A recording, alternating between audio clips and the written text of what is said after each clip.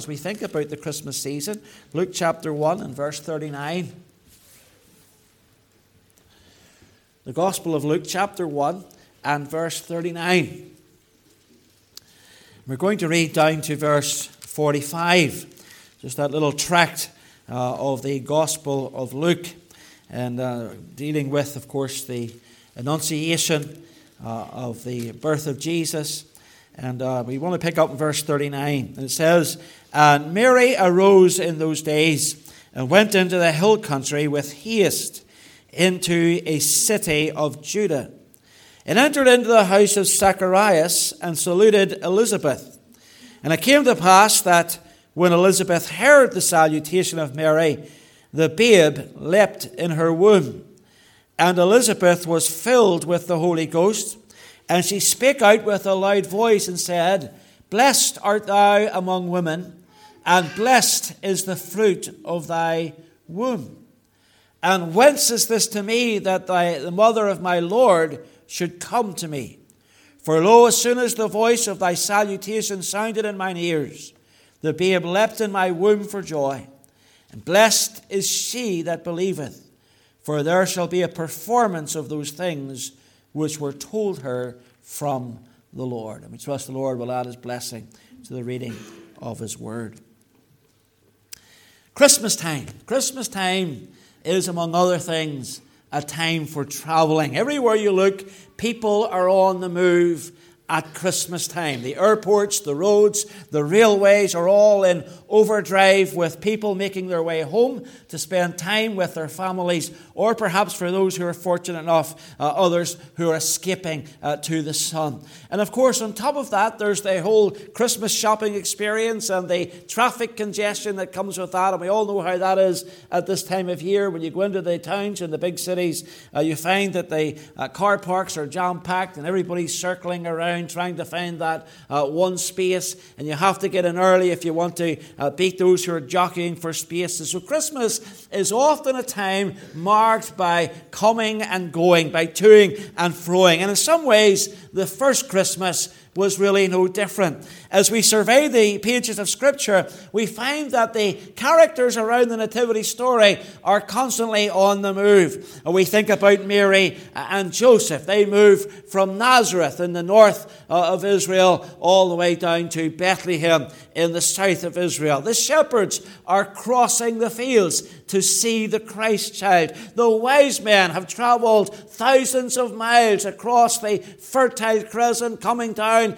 into northern Israel and making their way down to Bethlehem to see him who is born King of the Jews. The angels are coming from heaven. Armies are being mobilized for the slaughter of the innocents in Bethlehem. And by the end of the story, Jesus' family is on the move yet again, going from Bethlehem and heading off to Egypt, only ultimately to return back to Nazareth. It's one journey after another. There's constant movement in this particular tale. And as we approach Christmas, I want us to consider these Sunday mornings leading up to Christmas Eve, some of these great Christmas journeys. Some of these excursions were grueling journeys, others less so, but all of them are full of lessons for life. And the first journey I want to think about this morning is a trip that Mary made on her own when she went to see her cousin Elizabeth. Now, both women are expecting babies. Both pregnancies have a miraculous element to them.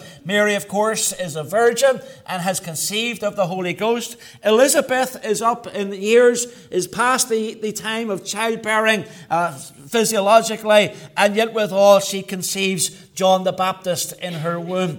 And you know, I've noticed that women and mothers in particular like nothing better, of course, than to talk about children and their children, and to talk when they, sometimes I've seen women get together, and as soon as one of them starts telling about her pregnancy experience, pretty soon the other ones are telling their pregnancy experiences, and they're discussing all the finer details of what went on that particular day when they give birth. And so nothing would have been more natural, more predictable than that these two women would get together and that they would speak to each other about each of their pregnancies.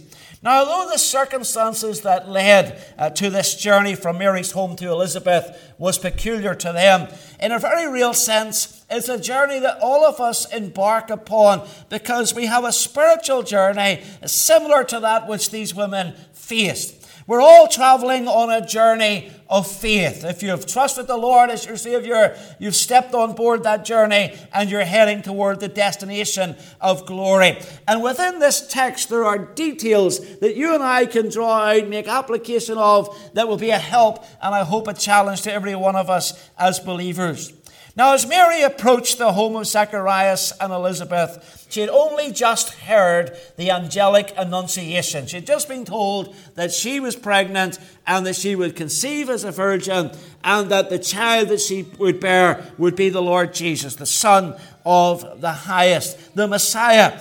And no doubt she was confused at that news and perhaps a little perplexed and a little anxious as to how that could be and what would be the outcome of it all. And God told her exactly where she needed to go at this point. He said, "Behold," in verse 36, "thy cousin Elizabeth, she hath also conceived a son in her old age. And this is the 6th month with her who was called barren. For with God," now listen to this, "for with God nothing shall be impossible." Do you get that? With God, nothing shall be impossible. There's the challenge to our faith. There's the challenge to our faith. You know, sometimes we have a very small faith in a very great God. And really we ought to have a great faith in a great God. And sometimes we should expect the impossible. And sometimes we should pray for the impossible. And certainly we should look for the impossible. And particularly when we find ourselves in trying circumstances such as these women found themselves in. Now, I'm quite sure that Elizabeth was more than happy to hear the voice of Mary at her front door. She lived alone with her husband. They had no children. And as much as she might have wanted to sat down and had a good chat with Zechariah about their expected baby, she couldn't. And she couldn't talk to him because he was struck dumb. She could talk to him, but she couldn't talk with him. He could not answer her. I guess that's every woman's dream, isn't it? But he couldn't answer her. He couldn't speak and enter into the conversation. And so, she's probably a little bit frustrated at not being able to converse with her husband. Let's go back and look at verses 18 through 20 and see how that happened.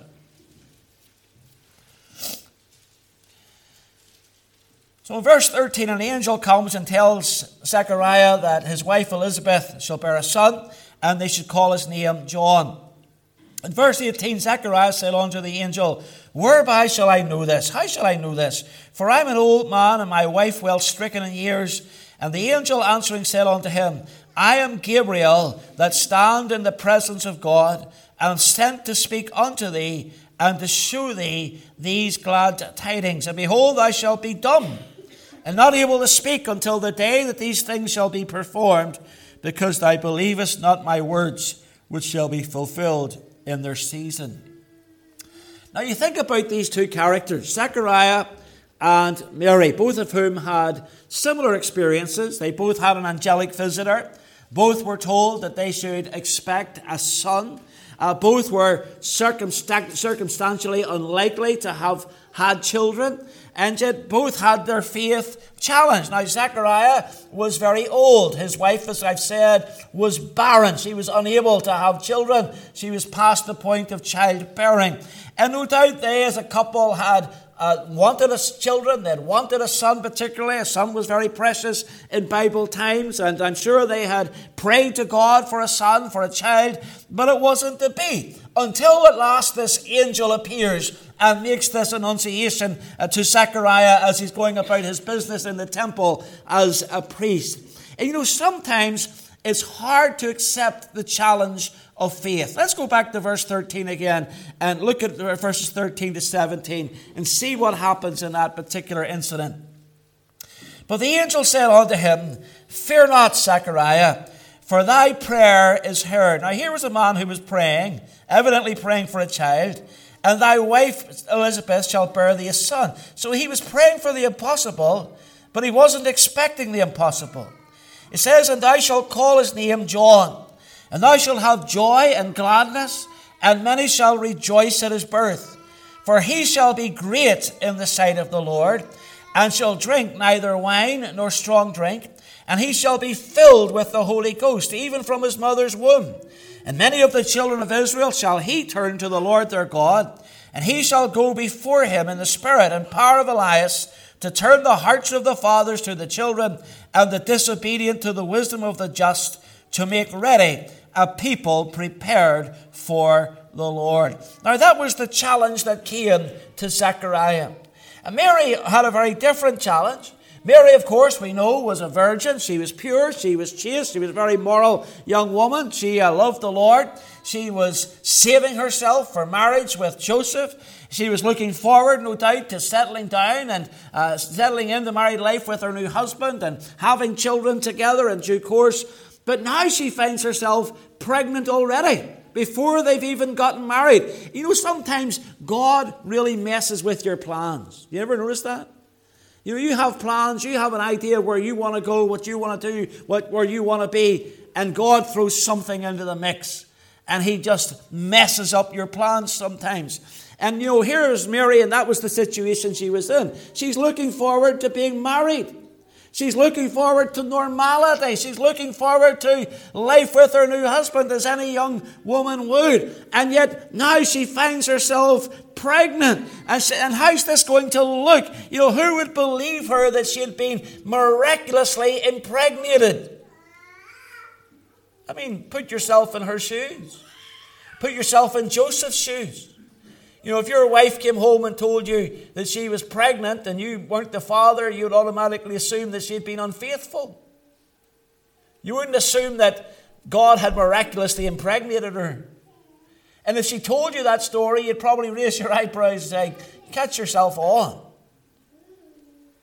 That was the position she was in. She was stuck between a rock and a hard place. And no question, Joseph had his doubts. And who can blame him? So Mary had to rise to her challenge of faith. Look at verse 26. And in the 6th month, the angel Gabriel was sent from God unto a city of Galilee named Nazareth, to a virgin espoused to a man whose name was Joseph, of the house of David. And the virgin's name was Mary. And the angel came in unto her and said, Hail, thou that art highly favoured, the Lord is with thee, blessed art thou among women. And when she saw him, she was troubled at his saying, and cast in her mind what manner of salutation this should be. And the angel said unto her, Fear not, Mary, for thou hast found favour with God. And behold, thou shalt conceive in thy womb, and bring forth a son, and shall call his name Jesus. And he shall be great, and he shall be called the Son of the Highest. And the Lord God shall give unto him the throne of his father David, and he shall reign over the house of Jacob forever, and of his kingdom there shall be no end. Then said Mary unto the angel, How shall this be, seeing I know not a man? And the angel answered and said unto her, The Holy Ghost shall come upon thee, and the power of the highest shall overshadow thee. Therefore also that holy thing which shall be born of thee shall be called the Son of God. Now, I said this earlier, and I'm saying it again. Every now and then in our lives, God does something. He steps into our lives, and he allows something to happen, and he introduces some circumstance or other, which is a challenge to our faith. Now, sometimes that can be a positive thing. It could be something such as a pregnancy, an unexpected baby. You know, many of us have had children that we weren't particularly planning to have, but they came along and they were a blessing to us. But maybe when that happened, when that realization that you were going to have this child struck you, you realized, well, this is going to mess up our plans. You know, we'd planned to do this and we'd planned to do that and go here and go there. And now we've going to have a new baby in the home. Or maybe it's a call to ministry. You know, that messes up your plans. You have all kinds of ideas what you're going to do with your life. You know, I'm going to move up the corporate ladder. I'm going to move up the stakes here in my business, and I'm going to get myself in a position, a management position, have a company car, have a nice salary, have all the perks that come with that. And then God speaks with your heart and says, no, I don't want you to have any of that. I'd like you to leave that all together and take a step by faith and just trust me and serve me and be a preacher someplace. Be a missionary or be a pastor. That messes with your plans. That really upsets your life. Or maybe it is a new job, or an unexpected promotion. Suddenly you have new responsibilities. Yes, it's a blessing, it's a positive thing, but it's not what you were looking for. Maybe it's even a marriage proposal. I remember a young woman came to me. I shouldn't say a young woman, she was 40 years of age.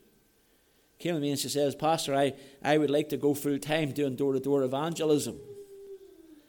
And I said, great, that's great. I said, but have you thought this through? I said, well, what happens if you get married? She says, I'm never going to get married. 6 months later, she was married. Married a man you knew your whole life. You don't know. God can throw a spanner in your works. You can have this plan, this idea, this is what I'm going to do. And God just comes along and throws something in there and says, here, deal with that. Could be a positive thing. Could be a negative thing. Could be ill health. Could be a case of you getting a call from the doctor tomorrow to tell you that the scan they took last week doesn't look so good and they want you to come in, and now you're under a whole course of treatment that you certainly weren't planning for a week or two ago.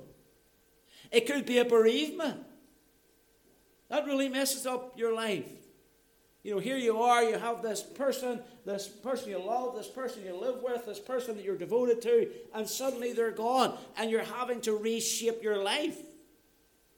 You're having to refine your feet, and you're having to work out where your place is now in the world. It could be a broken relationship. It could be a husband who walks out the door, or a wife who walks out the door. Suddenly you're looking at divorce or separation. No Christian plans for that. You don't plan for divorce. You came to the altar, you said of your spouse that you would stay with them till death you do part, but sometimes these things go wrong, and sometimes marriages go wrong, and sometimes people walk away when they should stay and try to work things out. Maybe it's even a financial burden that comes upon you unexpectedly. One day you're just going along and you're paying all your bills and everything's going well, and then suddenly a curveball comes your way, a financial curveball, and you don't have the money to take care of this particular need, and now you find that your business is struggling, or you find that your finances are always scraping the barrel. You're having to deal with that challenge. Whatever it is and however we view it, we have to recognize in the day-to-day experiences of life the challenges to our faith. Almost daily we're called upon afresh to trust the promises and the wisdom of Almighty God. Every day something comes up that means we have to choose either to trust or not trust God, obey or disobey the Father. And it may not be something as radical as Mary and Zacharias and Elizabeth experienced, but nevertheless we're called upon to draw upon our faith to address every new situation. Look at verse 18, and I want you to notice the contrast between Zechariah and Elizabeth, or Zechariah and Mary, sorry. Verse 18, it says, Zechariah said unto the angel, after he announces that they're going to have this child, John the Baptist, Zechariah says, whereby shall I know this? For I'm an old man, and my wife well stricken in years. Verse 34, here's Mary's response. Then Mary said unto the angel, how shall this be, seeing I know not a man? Now, both parties had a question about their circumstances. Both of them had an inquiry that they wanted an answer to, and both of them got a response from the angel, but they were very different responses. Zechariah didn't get the blessing of the angel. He got a cursing. He got struck dumb. And Mary gets a blessing from the angel. And you've got to say, well, why is that? Well, the reason for that is the difference in their outlook, the difference in their attitude, the difference in their spirit. There's nothing wrong with asking God a question. There's nothing wrong with saying to the Lord, I don't understand this, Father. Why is this happening? Or, what's going to happen here? How's this going to work out? There's nothing wrong with that.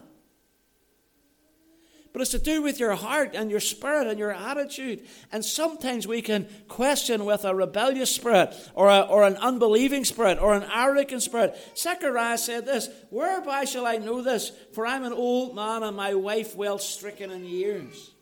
You know what he was saying, really? He was saying, catch yourself on. How can this be?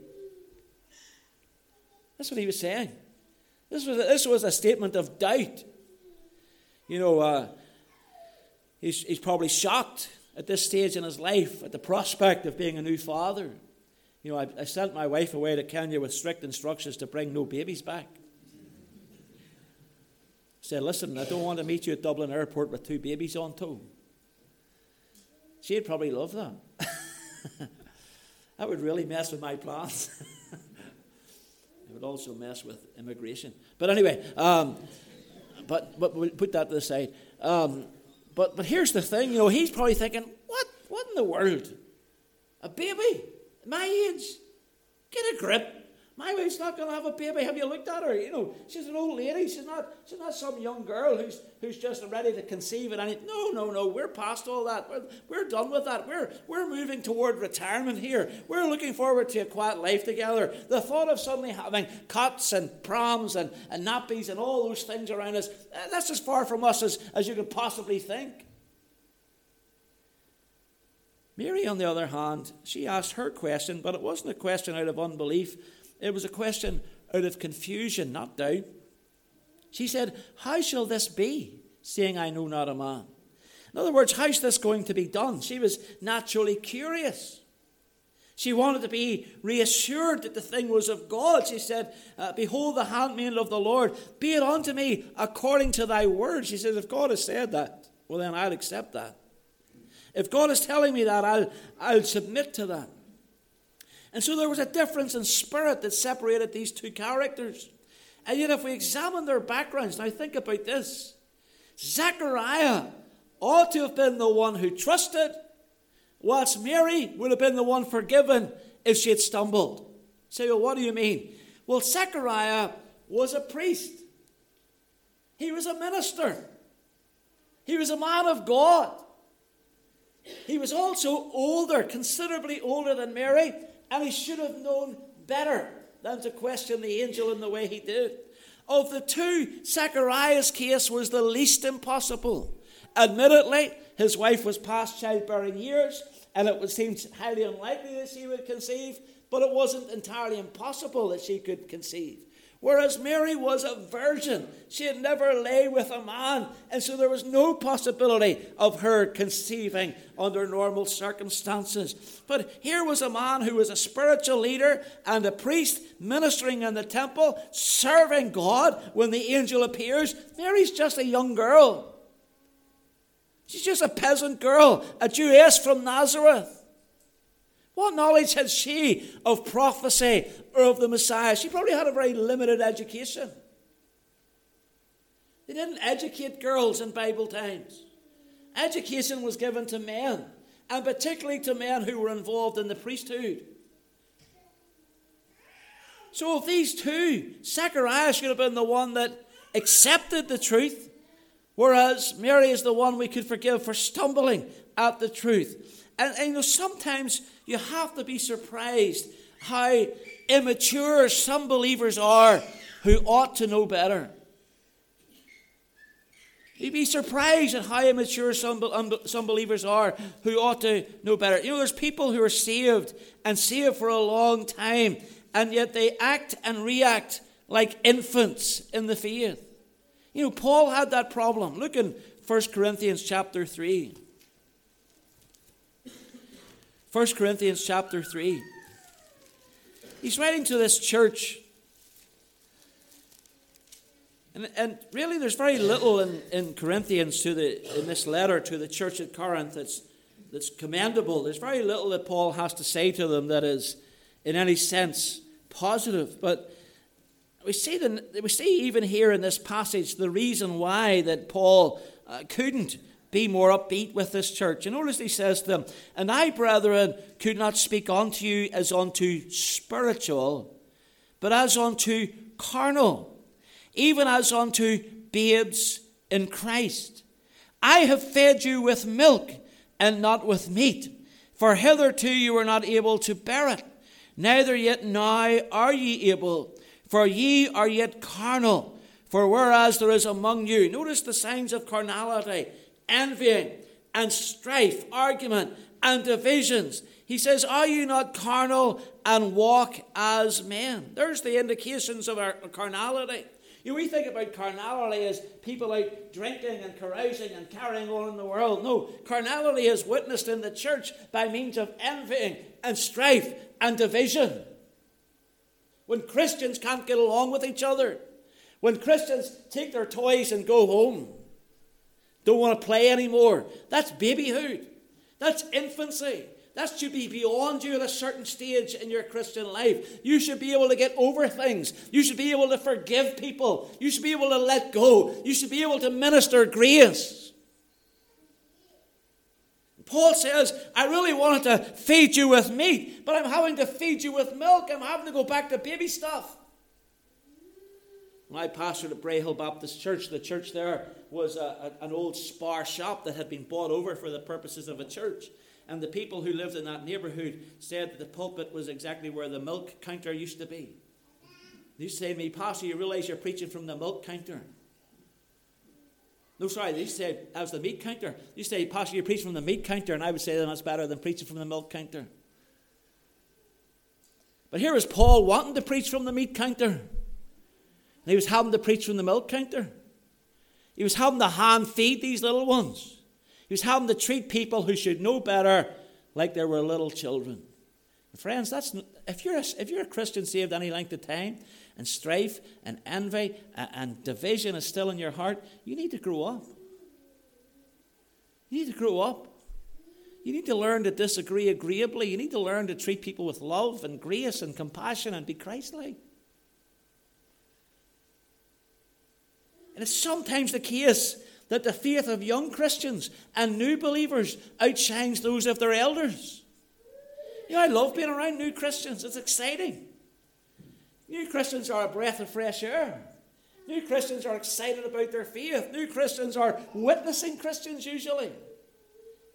New Christians are enthusiastic about getting to church. New Christians can't wait.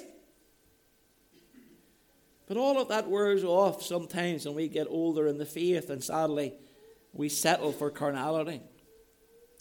Sometimes, it's the case that the faith of younger Christians just really embarrasses the older Christian. And sometimes even in life, children embarrass their parents, don't we? They disgrace their parents through their simple faith and love for the Lord. You think about children. What happens when children fall out? Two children have an argument. Say they're out today in Sunday school, there's two children have an argument over a marker or something. They have a squabble, they're pulling it back and forth. It's mine, it's mine. The Sunday school teacher steps in and rebukes them. What happens at the end of Sunday school? The two of them go out into the car park and have it out. Do they say, I'm never speaking to you again? No, it's forgotten. By the end of that Sunday school class, that little dispute is forgotten. But you take adults. I remember when I was a teenager, coming across two men in the street who were fighting in a neighbourhood nearly our neighbourhood. And these two men were out in the street and they were trying to go at each other. And all the neighbours had grabbed them and were restraining them. And myself and there was two other boys, we were teenagers, we said, well, we'll go down and see what's going on. So we went down and these two men are like trying to fight each other back and forth, And the one fella says, one of the neighbours says to one of the men he's restraining, now, Billy, easy on. What did he do on you? What did he do on you? Are you ready for it? Here's what Billy said. He poked me. He poked me. What were these two men fighting about? They were fighting about their children squabbling. Their children had a squabble, and that somehow boiled over into them having a squabble. And one man poked the other man, and the man who was poked decided that he would have a fist fight. He'd have a punch-up as a consequence. Now, let me ask you a question. How do you think those two men got on in the neighbourhood from that point on? Probably scowled at each other every time they saw each other. Dirty looks. Or looking away. What do you think happened with the two boys? They were fighting over. I'll tell you what happened. At the end of the fight, the two boys laughed, walked off together and went and played football. Sometimes children embarrass us. Sometimes children put us to shame. Sometimes children have pearls of wisdom that come from lips that are so young and rather than old. I read a little article about some of the silly things that children say, and I thought, they made me smile. But, there's one boy, Patrick, aged 10, said this: "Never trust a dog to watch your food." That's wisdom. That's childhood wisdom. Another boy said this, Michael, age 14: "When your dad is mad and asks you, 'Do I look stupid to you?' don't answer him." Sarah said, "When your mom is mad at your dad, don't let her brush your hair." I remember watching my wife brushing our kids' hair. She was mad at me and the kids were screaming, Blake, age 12, says, don't sneeze in front of your mum when you're eating a biscuit. That's good advice. That's wisdom. And Michael said, "Never tell your mum her diet's not working." That's also wisdom. Look back in Matthew chapter 11 for a moment. Matthew chapter 11. I want you to see something the Lord Jesus said. Matthew chapter 11, verse 25. Notice what the Lord Jesus says. He says, "At that time Jesus answered and said, I thank thee, O Father, Lord of heaven and earth, because thou hast hid these things from the wise and prudent, and hast revealed them unto babes. Even so, Father, for so it seemed good in thy sight." In other words, God had shown things to people that you wouldn't expect him to show things to, and those who should have known the things of God somehow missed the truths. And that's the contrast we see in the nativity account in Luke. You have the faithlessness of Zacharias, who should have known the truth, and the faith of Mary. It was a man versus a woman, an elder versus the younger, the leader versus the follower. I wonder where we come out in that equation when we're faced with challenges. I wonder where our faith sits when we find ourselves in circumstances that we're ill prepared for. I want you to go back to Luke, and I want you to see in verse 45 the certainty of faith. Luke chapter 1, verse 45.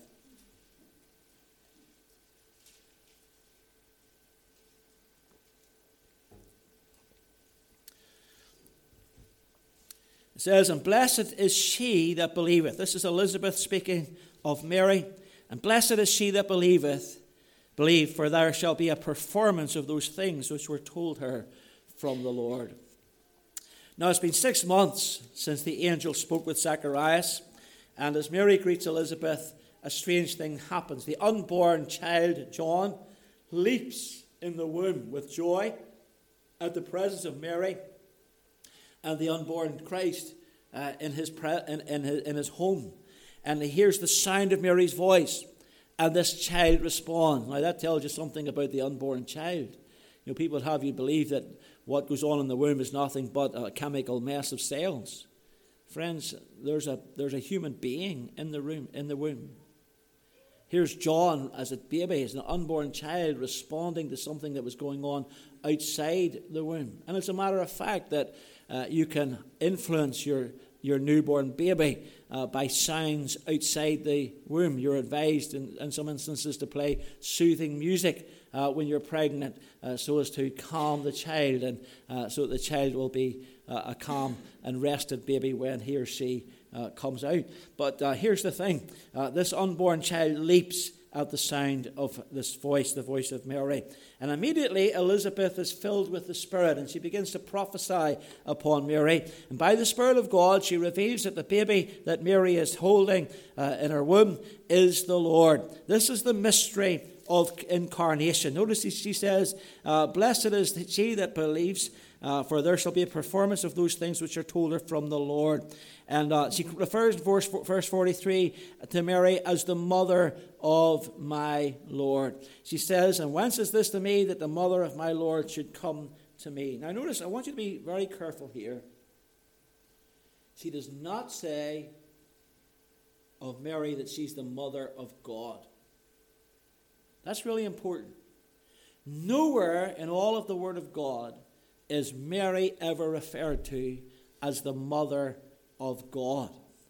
You see, Mary while she supplied the humanity of Christ, did not supply the deity of Christ. God is eternal. He has no mother. He has no creator. There's none greater than He.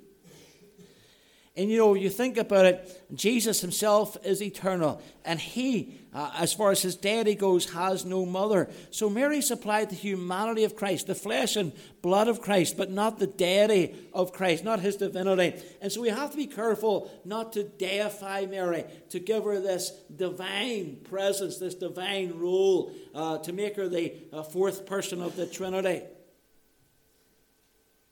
No, that's not acceptable. In her celebration of Mary's conception, Elizabeth makes a statement which is true for every Christian in every age. She says, "Blessed is she that believeth, for there shall be a performance of those things which were told her from the Lord." She's saying that the promises of God are good, that the promises of God will come to pass. She's saying that as a statement of certitude. Everything that God says is true. Everything that the Word of God says is true. If God makes you a promise, His promise is true. If God promises to forgive your sin and to save your soul because you put your trust in the Lord Jesus Christ, well, get this, He will forgive your sin and save your soul when you put your trust in the Lord Jesus Christ. If God promises to bless your life as a consequence of obedience, then your life will be blessed as a consequence of obedience. God always keeps His promises. Every promise is true. And it's all very well for me to say that. It's all very well for you to hear that and to acknowledge the truth of it. But the real test of it comes when there are challenges in our lives. When our hearts are breaking. Can we trust God to be the God of all comfort? You see, that's where our faith comes in. That's where, as the Americans say, the rubber meets the road. At that point, can I draw on the Lord and on His comfort? When our supplies are low, can we trust God for His provision? Can we trust God to meet my needs? You see, here's the thing. A life of faith isn't just for missionaries in far-flung corners of the world. A life of faith is for you and I sitting here on these pews at Points Pass Baptist Church. We're to trust God for our daily bread. We're to trust God for our provisions. When we fall into sin, can we accept at the hand of God His forgiveness and agree with Him that we are forgiven and accepted in the Beloved? When some burden of life is getting us down, do we have the faith to cast that burden upon the Lord and to leave it there, believing He shall sustain us? That's the reality. That's the challenge. You see, everybody in those moments has an option. It's either faith or faithlessness. It's trust or mistrust. We can choose to be a Zechariah or we can choose to be a Mary. And many of us will go through life dumb because of our unbelief.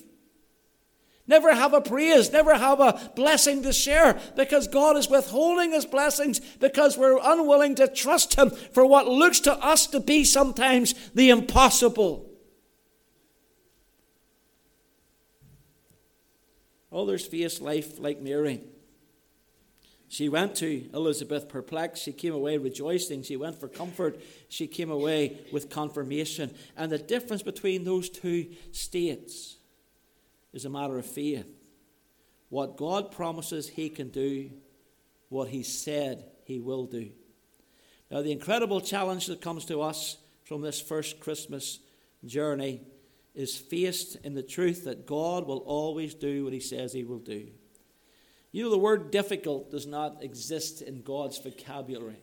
It exists in our vocabulary. Sometimes things look difficult. Yeah, sometimes they do look impossible. But those words don't exist in God's vocabulary. They're unknown to Him. Now, for our part, we have a choice. We have the choice of Zechariah or the choice of Mary for our pattern. And I wonder this morning, are you facing some difficult circumstance in life? I wonder this morning, are you facing some personal challenge that's come your way? I wonder this morning, has God messed with your plans in some sense?